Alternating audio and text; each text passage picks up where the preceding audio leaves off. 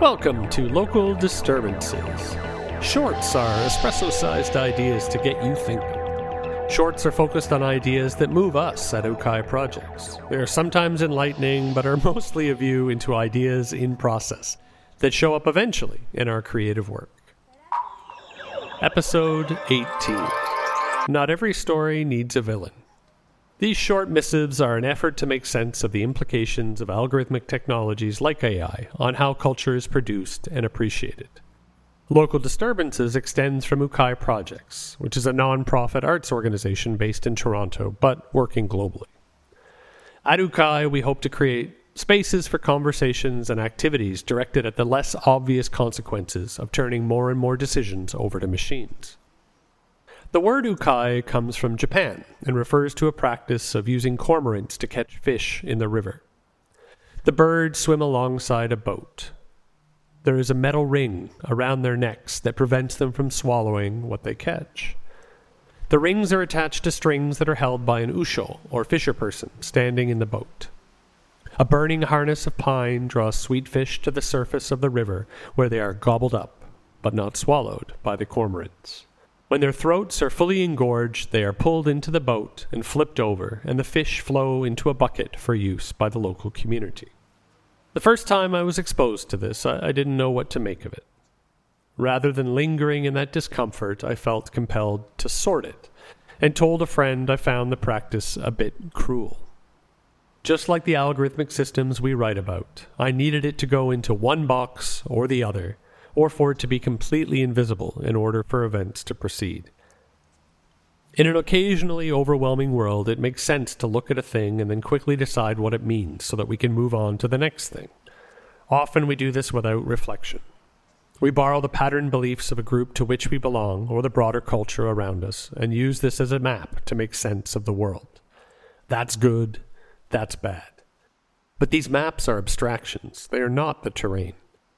Last year, I was invited to speak at an event at the University of Ottawa entitled Beyond Big Data Surveillance, the culmination of a 7-year research project. The speakers were doing amazing work and I learned a lot. However, after only a few speakers and panels, I was in no way uncertain about who the heroes and villains of the stories being told were meant to be.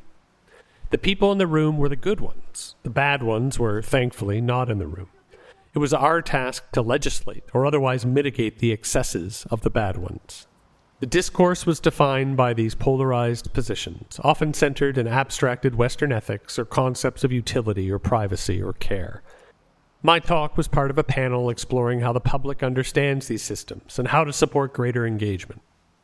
I argued for introducing ambiguity, uncertainty, and the potential for wonder into our experiences of events that might otherwise be quickly categorized and sorted. I argued that by reducing the conversation to abstracted ethics, we are falling into the trap of these automated systems. Algorithms are monoepistemic. To read the world and the people in it need to become objects amenable to measurement, categorization, optimization, and selective action. As I have written previously, we are being encouraged to model our own behavior on the machines we make. I provided examples of approaches that invite people to put down the maps so that they might inhabit the world the maps are meant to represent, and then be able to more meaningfully engage in changing the path we're on. We might do this by complicating our over-reliance on experts and expertise in making sense of what is going on, or by encouraging polyphony, producing and sharing as many potential responses as possible, so that others might occupy those responses and draw their own conclusions. Or by celebrating personal, vernacular ideologies, contesting those put in place by institutions that often benefit directly from the existing discourse around surveillance and algorithmic culture, be they academic, corporate, or government. I shared several projects that are either in the world or will be shortly.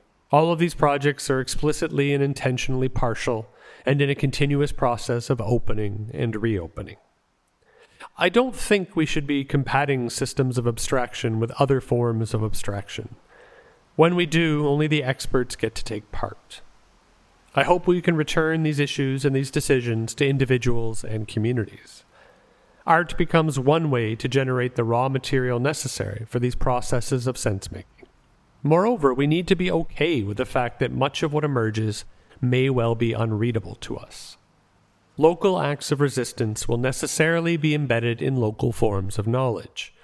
To insist that responses in Malawi and Beijing be legible to researchers in Ottawa or Berlin is to replicate patterns of enforced abstraction. The drive to make the world legible is what got us into this mess. A point of view requires a point to look out from, and where I'm looking out from differs greatly from those in Beijing, in Berlin, in Malawi, or others in Toronto. Through an increased emphasis on our bodies, our landscapes, and our stories of movement and migration, we might invite others to inhabit the shared terrain of governance and contribute positively to better uses for the technologies we make. Algorithmic systems are already creating culture. A menu on Netflix demonstrates what happens when a computer system analyzes what is already known to be popular, then slightly varies that pattern, sometimes very, very slightly. The product is a predictably marketable version of something familiar.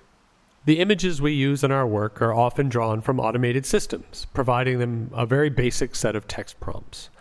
Sometimes they are visually remarkable, but this perhaps puts too much emphasis on the technology and not enough on the art.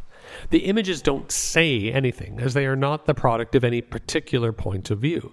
In the absence of something aesthetically interesting to say, the fallback becomes didactic attacks on the ethics of the technology being deployed in art's name. AI aesthetics are defined by the assumptions about art that capitalism makes.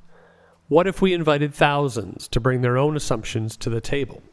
What if we introduce new beliefs at the center of how these technologies are used? Local Disturbances is an ukai project. Sound design by Koohyar Habibi. Produced by Kasra Goodarznezhad. Written by Jerrold McGrath.